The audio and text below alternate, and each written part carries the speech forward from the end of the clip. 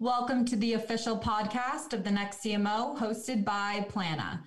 The Next CMO is a thought leadership podcast for those that are CMOs or want to become one. My name is Kelsey Kraft, and I'm the Senior Marketing Manager. And I'm Peter Mahoney, and I'm the founder and CEO of Plana, and welcome to the Next CMO podcast.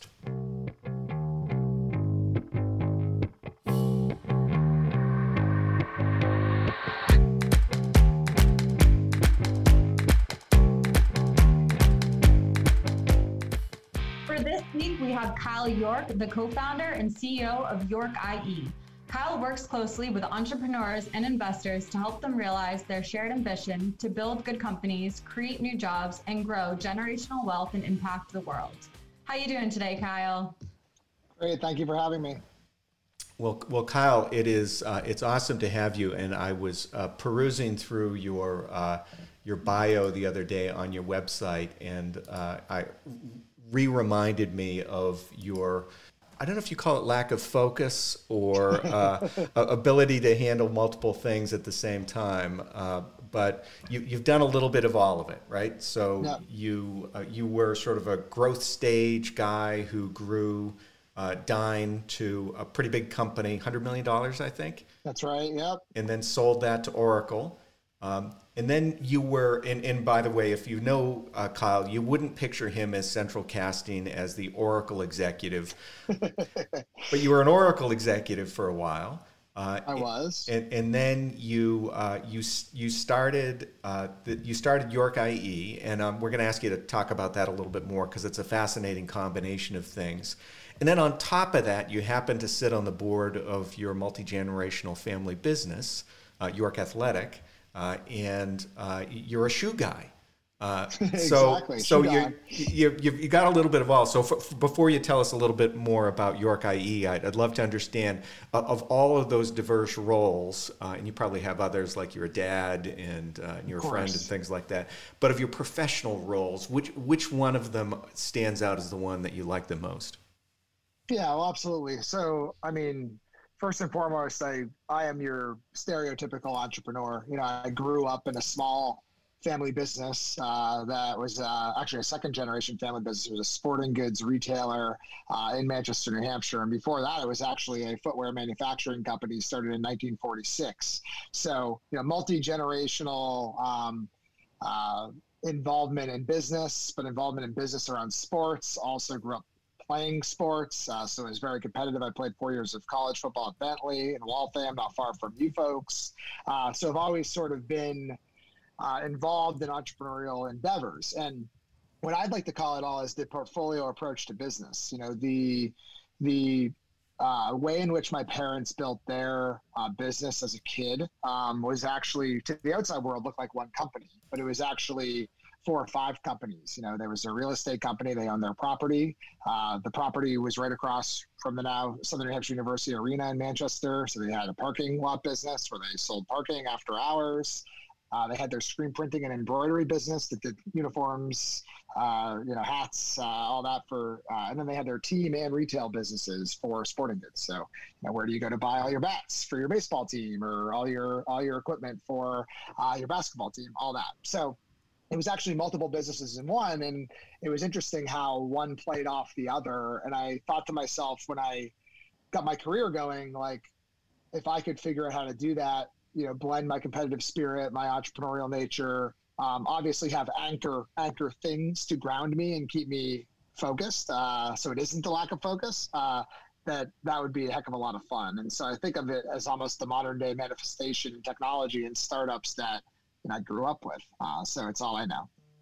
Oh, that's awesome. I think of you as a Renaissance man, put it that way, right? You've got this nice. Incredible diversity. And I think it's one of the things that makes your background compelling for your clients is that you've seen a little bit of everything. And it's funny, before we started, we were chatting about the fact that you have vertical integration because you guys actually you own your building for York IE as an example. Right. But your family business is almost like horizontal integration because literally you just branched out pretty wide. It's true. I mean, I think when you think about me, I mean, my core job is a CEO and co-founder of York IE. I mean, that's when I wake up every morning, that's what I think about. And York IE is a It's a next generation investment firm powered by market data and analytics and focused on growth and go to market, right? Like we have a lot of go to market experience in software businesses. We have lots of investing experience in software businesses. We have lots of governance experience in software businesses at, Oracle scale all the way down to the,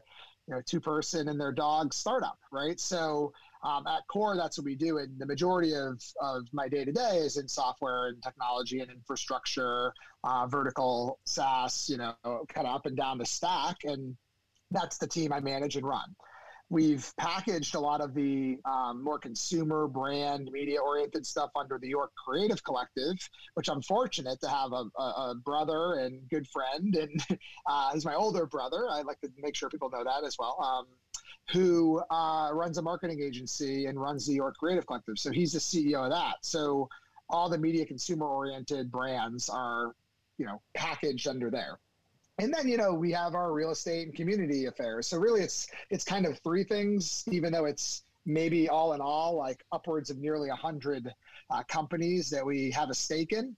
And I always talk about it as an engagement matrix. It's where do you put your time? Where do you put your capital?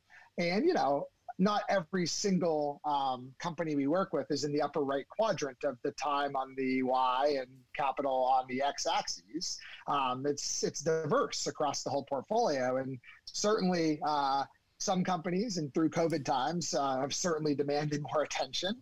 But other times, I think the portfolio approach, when times are good, it's a heck of a ride, So it's been an interesting thing to get this thing built after obviously the great foundation of my operational experience at Oracle and Dyn before that, which, makes it all possible. So how does your job of a marketing leader, change in those different environments and, all of these things that you have going on? Yeah, I mean, if I look back to my early career, I was a marketing major at Bentley, and I ended up first job as a marketing jack of all trades in a startup. It was basically everything from content to demand gen to events to really what they really were trying to tell me to do is drive damn leads, right? So I was doing a lot of even BDR level work, running our own captive conference. That was for a company that sold. It was a vertical SaaS business in the K-12 private school space. So if anyone on the line listening, went to private school, or their kids go to private school, or they probably ran the software of this company. That company eventually ended up selling to Blackbaud. But it really taught me the landscape of like doing marketing and sales and go to market in a startup. And it was such an amazing fertile ground to learn because in one instance, I'd walk into a school that just got a $40 million gift from their board member, Bill Gates, at the Lakeside School north of Seattle. And then the next day, I'd go to a Montessori school in Massachusetts with a kindergarten teacher who ran all the technology decisions, right? So you really learned how to market broadly to all levels of technology experience and scale and competence. And, would have to adapt and adjust on the fly, especially in those face-to-face, or I guess back then, I don't know what it was, WebEx or some other version of Zoom back then. So, it started there for me, which gave me kind of a lens of the world that I think is just an amazing learning experience. And then through Dyn, we specialized in the DNS, which is the domain name system. And we became the world's leader in the DNS, of being a managed cloud provider of DNS. Our biggest, I wear t-shirts all the time, used to be printed at my dad's shop before he retired, but, we had a campaign called DNS is Sexy for many years. And, for those who didn't know what it was, it would make them ask you what DNS was. For those who did, they'd say, yeah, right, it's not really sexy, come on. And then you'd start to talk about it. They're like, actually, yeah, that internet protocol is kind of cool, and you can do a lot of really unique tricks with that technology. And so, it became this that fertile ground of learning how to market to and talk to anybody, depending upon where they are on the spectrum, all the way to how do you take something that no one understands and build a brand around it and scale that to all of a sudden at Oracle is like the number 17th most recognized brand in the world. I don't think everyone knows what they do necessarily, but it is a household brand name. Where there, it was actually how do you market and evangelize a transformation, and that Oracle was actually becoming a different company than maybe you remember, and whether that be technically, a database company, or reputationally a company with a bazillion lawyers that's going to crush your soul. Those things were the things you had to navigate. So or the operator of TikTok. Very different. Yeah, and now they operate TikTok, which is, an interesting yeah, thing. So now my youngest, who's 19, knows what Oracle is. Those are the people who kind of bought, but not really, TikTok. So it's amazing how that happens. Yeah, it is. And I've explained that to people, that is whatever the mechanics of the deal are, they're in essence, their CAC is quite high, their customer acquisition costs to acquire TikTok. That is purchasing a customer, but it's also purchasing a different way to look at the business, right? No one would have thought the TikToks or the Zooms of the world would be running on Oracle Cloud Infrastructure in the days of Azure and AWS and Google Cloud Compute, Google Cloud Platform. So, it's taking real heavy muscle, deal prowess, and basically saying, how do we use that to our advantage to reshape our brand to the world? So yeah, I have this experience that very few have, from niche vertical SaaS startup to homogeneous infrastructure niche product company to global scale Oracle Cloud, who, they run ERP, human capital management, database, infrastructure. People don't even know they own MySQL, they own Java. It's such a behemoth. And I think bringing those lessons together to sort of manifest how I believe you build a brand, a sustaining brand for the next, 20, 30 years in startups today and private companies today, I think has, it brings a lot of value to those entrepreneurs and a lot of perspective that, in a sequencing perspective, like a time horizon perspective that I don't think a lot of people have.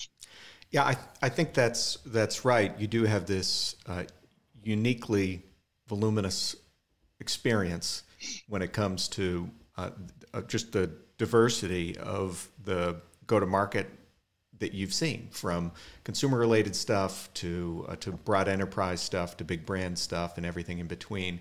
So as as with the investor side of you, figuring out go-to-market is probably the one key that's the hardest thing and the most important thing for companies to get beyond sort of their early stages to become a successful company.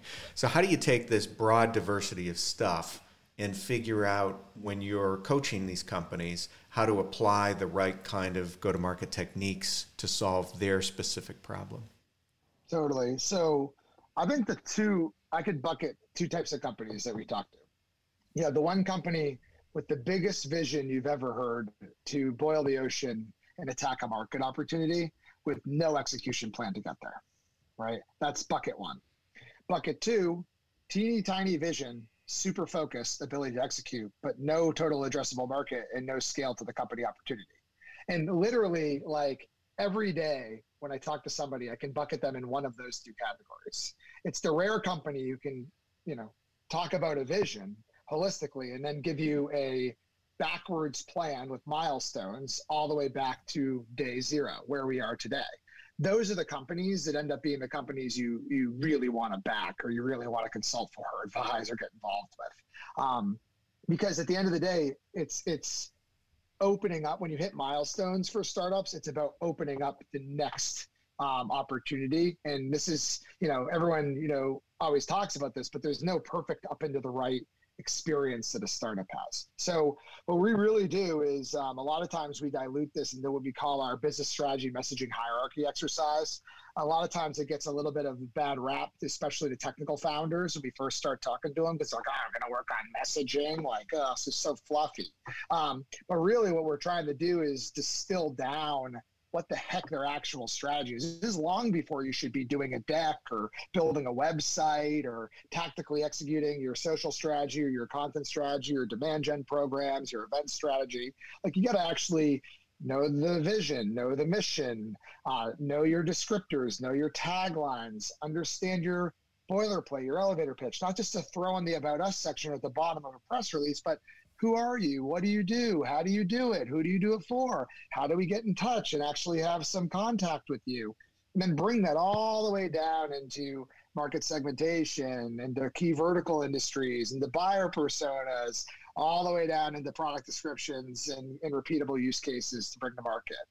Until you do that, you can't even decide whether or not you're selling people with a field sales team, or you're hiring a bunch of BDRs and going inside sales, or if you're going to be a channel distribution model, and that's just it on the sales hiring plan, let alone what demand gen programs or what mix you should have to drive top of funnel traffic, right? So that's typically where I go, is I bring it all the way back down to that. From an investor, we look at the same things everybody else looks at, right? We look at market opportunity, we look at team and expertise, we look at product, technology, moat, IP, and then we look at go to market, and whether that's forward looking go to market, or, hey, here are our lighthouses, here's our current success to date. Is this something that we think we can build upon? And then that all gets rooted in the fundamentals of the financial model, and whether or not we believe that the semblance of the organization around it, the people, can actually take on that market opportunity and can actually make a dent on the world. And, we end a lot of times our decision-making process with a simple question. If this company one day sells to Oracle, or files an S1 and goes public, or flips itself to Adobe or Salesforce or any strategic, or heck, maybe even this day and age sells to Thoma Bravo at Vista or some PE shop, are we gonna, tell our significant others, disappear with our kids and go to a closing dinner in New York or San Francisco or Boston? Do we like these guys enough? Do we like these gals enough? Are these the types of people we want to celebrate success with and help enable success with and have shared success with? And if the answer ends up being no to that, we just won't even get involved. We won't take on the consulting client. We won't invest. We won't advise. We won't sit on boards. Life and career is too short, I think, especially in these COVID times, to not work with people you really really enjoy working with. Yeah, you said a lot there, Kyle, and I'm going to unpack a couple of things. So the last piece, I think, is really important, and there are a few things in there. Obviously, as you said, you want to pick the people you're going for a ride with, but more importantly, I think what's embedded in there is the idea that to actually achieve that level of success, it means you have to work pretty hard with people and collaborate pretty closely with people. And if you don't want to spend a lot of time, or you don't think the people that you're collaborating with are the ones who are going to listen to you, or engage appropriately, then it's less likely that they're actually going to achieve their potential. Well, and clearly it has to be complementary parts, right? I mean, we have a very specific go-to-market expertise in SaaS. We tend to focus the majority, 98% plus of our efforts in our York IE company to that.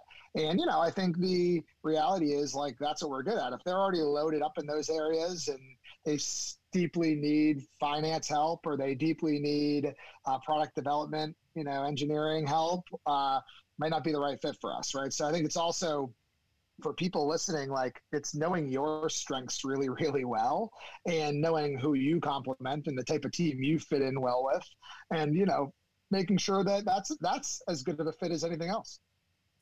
You mentioned the right people to invest with, or, partner with during these COVID times. It's especially crucial. So how has the pandemic, impacted your investment approach, if at all?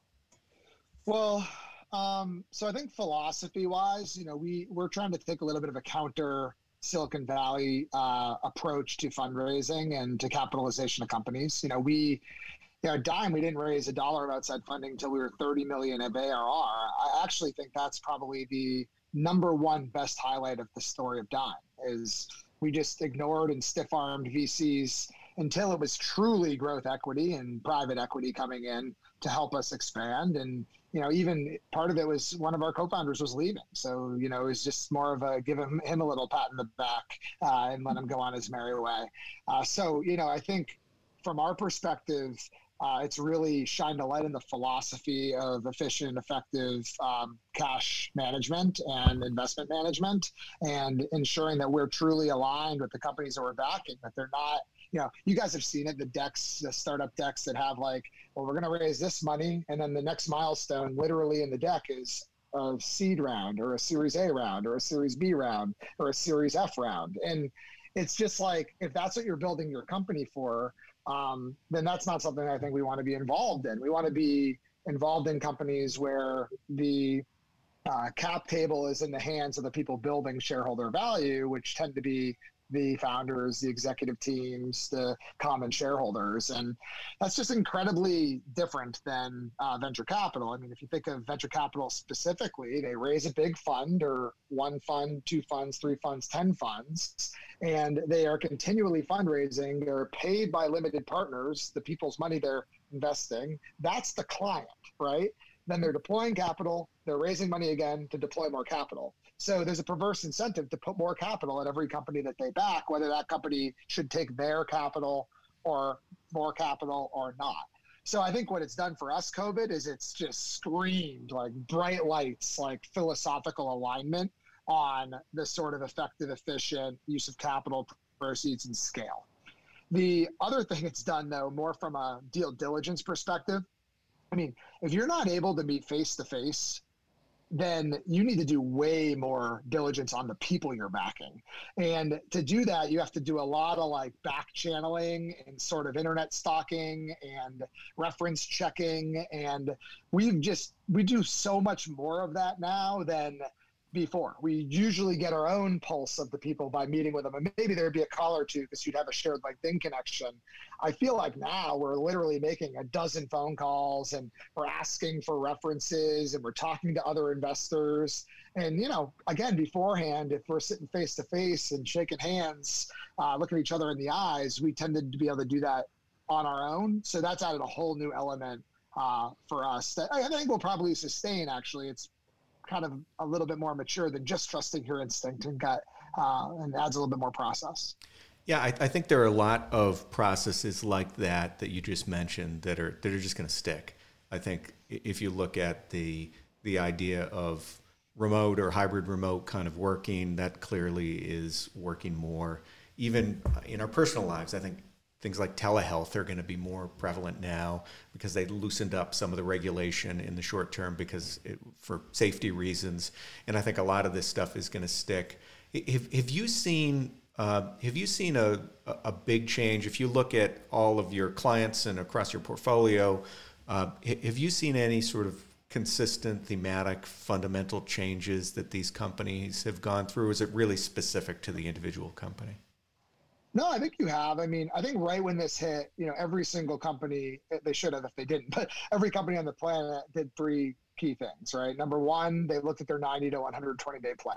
And they basically were like, what is our triage? Like right now, not knowing what actually is going to happen. I mean, if you remember, like mid-March, we were all just kind of told to go home, right? So it was a little bit like, okay, like now what? We don't know how long this might last. We still don't know how long this might last. So it's a 90 to 120-day sort of triage. Number two, every company, every company, if they didn't, they should just do this now, reforecasted 2020 and 2021, like right away. And I mean that both in the expense side, but also in top line. Like let's get super pragmatic, like whatever we told our last round investors or our last board meeting were our perfect world scenario targets, throw them out the window and let's be pragmatic and conservative and make sure we have good, better, best plans going through this. And then number three, what I think this is definitely not what enough companies did is focus on strategic things that this new world order of being home, being remote, maybe having more time as leaders to be alone with your thoughts and reflect and think about strategic projects. I mean, before the call, we were talking about writing a book, if your company wanted to write a book as part of your marketing strategy, then write that damn book, right? And so I think we've seen a lot of new bets made that could become the future of business models or new product lines or new revenue drivers that just, again, weren't possible because you were afraid to make the bets in a world pre-COVID, where now it's like, hey, maybe we should try a few of these things and see if any of them stick. So I would say thematically, especially in our portfolio, that's what we pressed and tried to help collaborate and get everybody to do. I think from a macro market perspective, I mean, we work in software like you guys do, right? I mean, the enterprise software space, if you look at the public market comps, I mean, the best investment I've ever done in my life, it actually started, I was an advisor, earliest advisor on go-to-market for a company called Fastly. It's a content delivery network that competes with Cambridge's Akamai. Earlier today, they were $115 a share. I mean, literally worth $12, $13 billion. And I think when I invested, they were worth $4 million. So, you know, these are just, and that's just on the tailwinds of work from home, remote work, globalization, like, you know, like people online, people looking to distract themselves. And that's an infrastructure company, right? They perform better than Zoom through this. So I think we've just seen a lot of like, everyone freaked out, but it's also like, hey, there's going to be macro crises. There's going to be micro crises. Not everybody's going to face hardcore headwinds. Some companies are actually going to get immense tailwinds, ride them. And so I do think there was an inclination or an instinct for everybody to like say the sky's falling, and actually in your industry, you might be crushing it. So, you know, let's look at how you maybe turn the negatives into a positive. Yeah, I think that's really smart, Kyle. And certainly there are companies who've done really well and will continue to do well. Fastly's a good example, and Zoom and Akamai and others have done well because the reality is that there's this short-term turbo boost in remote working, but people are figuring out that you can remote work and it's going to be more accepted, and it's accelerating digital transformation in general. We've seen a huge bump in demand for our, you know, marketing, planning, and budgeting platform, because the reality is people need an agile plan now. They know that things are going to change. And so we've seen pretty significant growth from that. But then you look at companies, you know, there's some really great companies from brilliant people like Paul English, who started Lola Travel, and you know what? Nobody's traveling right now, and they're thinking and working on. I was just talking to Volpe about this. They're working on some really creative things around some augmentations of the business model that they can do to create some growth opportunities. So they're thinking strategically, and I think you're right. The people who find that opportunity to think strategically about where things are going are the ones who are going to long-term make it. And I think in the early stage, guys, I mean, Peter, like the early stage, like COVID just shined a light on some business fundamental stuff in our portfolio that was like, hey, heck, maybe they were actually just spending too much in marketing or heck, maybe we're overly balanced to engineering and product development and very light in sales, right? Like, you know, or hey, they have way too many third-party consultants. Like, this is a good opportunity to clean it up. So I feel like so much of it was like COVID, you know, never let a good, you know, crisis, whatever, right? Like, it's an excuse. It's like, sometimes I sit there and be like, oh yeah, we didn't notice it because we were building the company, but you're spending way too much money on third-party analyst firms, you know, for a company of 1 million ARR, right? So I think that was like definitely one thing. Another example like Lola, and I'm intimate with that, just being friends with Mike, but there's one called Mayflower Venues in Boston. You know, it's a wedding venue management platform for like people who own barns and apple orchards and pumpkin patches and lake houses who want to turn their home like an Airbnb. When you turn your home into a hotel, they wanted to turn it into venues. And, you know, this hits you, there's no more weddings, right? But there will be a trend coming of outdoor weddings in the future. And they started to shift more like the value being, it's like a marketplace, the value being to the bride and groom, turn the value into a venue management platform for the venue. And then now they have time, because they're not hosting weddings, to evaluate technology and how that might make them more efficient, more automated, more modern, and put those tools in the hands. So the business model became more of like what I like, which is subscription, and away from, you know, the kind of consumer marketplace. And eventually they'll marry back together. But it was a quick shift in strategy that I actually think is going to have more staying power and potentially long-term create more enterprise value. And I think that's exactly what this is enabling also for Mike and Paul and Lola. That makes a ton of sense. I want to pivot a little bit to, as you know, our audience is made up of of a bunch of marketing leaders or aspiring marketing leaders. And I often, when I'm working with marketing people earlier in their career, tell them that an early stage company is actually a great opportunity because you can wear a lot of hats. You talked about in the first company that you were at, you had an opportunity to do a little bit of everything, and I think it's a great sort of internship model that is really useful. But if you look at so from your perspective, when you put your investor hat on, as an example, one of the most important roles from the investor side is a recruiter. You're the person who brings in talent to your portfolio. It's one of the key value propositions that you can deliver often. And so when you're looking at that, I want to bring a marketing leader into one of my companies. And tell us a little bit about what you're looking for. Because again, our audience, especially people who haven't reached the peak yet, they'd love to know what that person who's trying to find that next great person, what are they looking for in the next great marketing person to put in one of their prized portfolio companies? Yeah, that's a great question.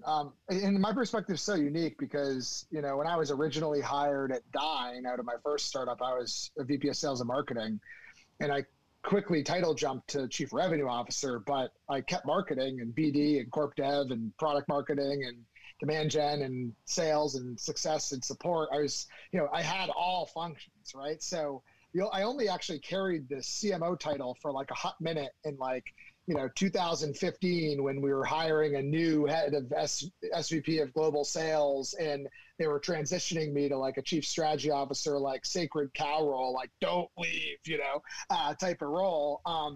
But it's funny because I always kind of ran marketing, and my, what I always talk about when it comes to marketing leadership is ultimate accountability and the need to connect to outcomes and results and revenue and customers. And I think oftentimes some traditional tracks of marketing, maybe more on the creative or the brand or the campaign side, sometimes veer, or the SEO or SEM, sometimes veer too far away from that, or understanding your place in that funnel and in the sort of KPIs that drive towards that ultimate accountability, that sometimes like those are not the people that end up being chosen for those top tier marketing roles, especially in technology. I'm talking mostly about just given my background.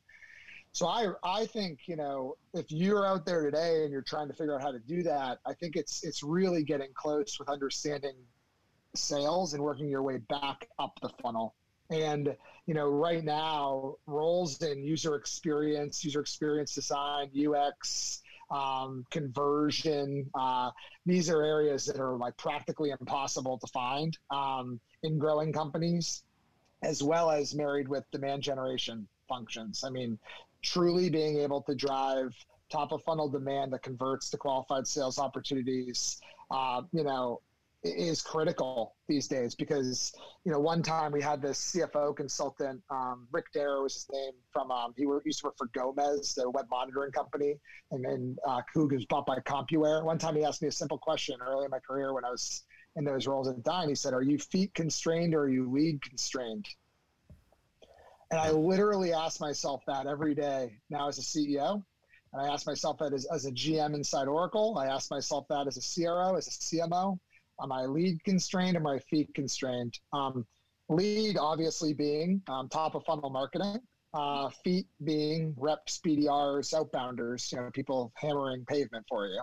And I think that's a tough question for people to answer. So I guess my point is make sure you are attaching yourself to some of these core skills that are hard to find, the UX kind of customer experience side and the demand gen lead gen side, but also, attaching yourself best you can to the sales organizations, those KPIs, those processes, and those people, because at the end of the day, if you can show you can drive revenue, you will be one of the most important parts of a C-suite in any company. Yeah, especially earlier stage companies, obviously, I think. And in any company, I think the idea of accountability that you brought up is really important, the ability to demonstrate value and optimize and deliver value. And I'll point you to, I know my by the way, I'm not going to throw shade on Kyle for not reading my book yet, because I know it just hit his desk yesterday or something. So he hasn't got through it. But there is a chart in my book that I'll point out that talks about what's called the integrated marketing machine. And it's sort of a more blown out version of your leads or feet kind of question. Because that's exactly it. You need to understand marketing is an interconnected system. And as you highlighted, there's a top of the funnel, there's a bottom of the funnel. There are also lots of steps along the way, and there are things that influence the funnel. And you need to understand how all of those points in the system are interacting, and where the choke point is, and where there's a lever for growth. We just went through this, and we've recently expanded our BDR team. We found that in the first quarter of their existence, they contributed more revenue and more cash than we paid for them. So the question we ask is, well, we have 2. What happens if we have 10? And start thinking about those scalabilities. So I think people with that mentality in thinking, the people who think about not only overall sales and driving the top line, but think holistically about business value, I think are really important. And that was embedded in some of your comments that you made. Yeah, I mean, it's business value, and it's the repeatability of the business value. Like a lot of execution is like mechanical and boring and mundane, but like when you do it consistently over time, that's what builds brands. I think I weirdly come at this from a totally, I don't think I'm a very good typecast of a CMO or a CRO or pick a title, right? The way I've built companies as an operator is brand and sales, right? Like evangelize the story, have a story, stand for something, make sure it's disruptive and not lame and not copycat, like actually have points of views and put them out into the world every day, all day, from the loudest rooftops, and then create as many champions and advocates around that story you can. And then close goddamn deals, right? Like literally, like those are the 2 ends. So we're talking like even above the top of the funnel. I'm talking in the clouds above the funnel, and then like the dollar symbol at the end, right? And I hired typically around me to fill in all the mechanics of your chart, because I know about myself that I'm going to be just absolutely atrocious at the MQL to SAL handoff. I just think that stuff is like so boring and so mundane and so annoying and fought over, right? But there are people who are really, really good at understanding that handoff and making sure that it works on both the marketing and the sales side. I think of sometimes of myself, like, even though I'm a known operator, sometimes I think of myself operating kind of on those ends of the spectrum as well. For early stage companies, do you prefer to bring up and coming first time marketing leaders, or do you want someone with, that proven track record? I thematically talk a lot about builders versus managers. I think it depends upon the sophistication of your go-to-market motion. I also think it's complementary parts we discussed earlier around your other leadership. I'd always bet on the rising star, though. The majority of my career, when I've hired people who have been there, done that early stage, I actually literally just tweeted this. I wish I could I wrote hire wisely, and it was something like stage expertise, level expertise, VC versus bootstrap expertise, manager versus individual contributor expertise, manager versus process expertise, builder versus process expertise. There's so many things you have to look at based on the stage of the company, the other executive team members, the go-to-market motion. And it's honestly really, really, really hard. But I've had the most success in my career when I've hired the rising stars and given them that next level up opportunity to go out there and earn it. It makes a lot of sense, especially coming from, as you described earlier, you wear that Rising Star earlier in your career, so I think you get it, right? Yeah, and you can kind of sniff it out. You're like, all right, that person has it or they don't. Now, that's not to say, by the way, that, we had a really wonderful CFO that was hired in who was big company guy who was able to come into the culture, Kevin Bisson, and fit in really well and do amazing things for us. So we when I say like experience versus, Rising Star, I don't mean Rising Stars have no experience, right? It's just, this person had to be a CMO twice before at like companies going from 3 million to 50 million. Like, let's be sure you're not looking for the thing that like kind of doesn't always exist. Let's look for the thing that we can create more of the future CMOs out there. You mean you don't look for people who've had 25 years of SaaS experience in the Bitcoin and cryptocurrency landscape? Exactly. I mean, and took companies to unicorn status 3 times over. Like, I feel like a lot of times I do, by the way, sit in board calls. We're an investor, but we really position ourselves as the extension of the operating teams we back and as entrepreneurs. And the amount of times I try not to like represent preferred shareholders. I try to represent the company and the people we're working with. And a lot of times I sit in these meetings and I'm like, you'll get the PE firm who's like, I just don't understand why you guys don't have $300,000 a year clients. And I don't understand why someone from PTC doesn't just come in here and want to run your marketing efforts. And you'll just sit there and you'll say, well, because the product's not worth $300,000. Your average selling price is $25,000. Just do more of that. HubSpot got to a pretty big company on $8,000 a year customers. Dime was $18,000 a year customers. Like, if that's what you're good at, then that's an inside sales motion with BDRs and e-commerce. That's not a field sales organization where you have $500,000 reps. But I think what you end up seeing a lot is too much pattern mapping to, hopeful outcomes, not, bottoms up planning of what will actually get you there from a lot of those folks. Yep. That makes sense. So a couple last quick questions, and I think we have to wrap. We've gone in a lot of places here in this discussion. As it didn't surprise me, just having spent some time with you before, Kyle. I knew we were going to do this, but one thing, just for our listeners, give them a quick tip on how they can connect with your company, with York IE, and why they might want to do such a thing. Certainly, they should follow you on Twitter because I find you highly entertaining there. But how else should they connect with York IE? Yeah, sure. So on Twitter, I'm KYork20, and then, which is my football number, good luck number, after Barry Sanders, best running back of all time. And then we're York at York Growth across all social channels, and our website is york.ie. That's actually stands for investment enterprise. It's also the biggest deal die number 1 was in Ireland, which is the Irish TLD. So that's why we actually have that top level domain name. So you can find us in all those places. We're putting out lots of education on how to build and scale a startup. We have consulting and advisory services for business growth, for market product strategy, and for marketing communication services. And we also are an early stage seed investor. So we will invest in the cream of the crop that we engage with. We're also very excited. We've teased it out a little bit. We're launching a platform for market data and analytics. It's really a competitive intelligence platform. Think of it almost like management consultancy meets analyst firm that we plan to launch next spring. That I think will be very valuable to entrepreneurs trying to find their path. So lots of ways to connect with us, and look forward to doing it. That's great. I think we've got one more, our favorite question, and then so Kelsey, why don't you take us home?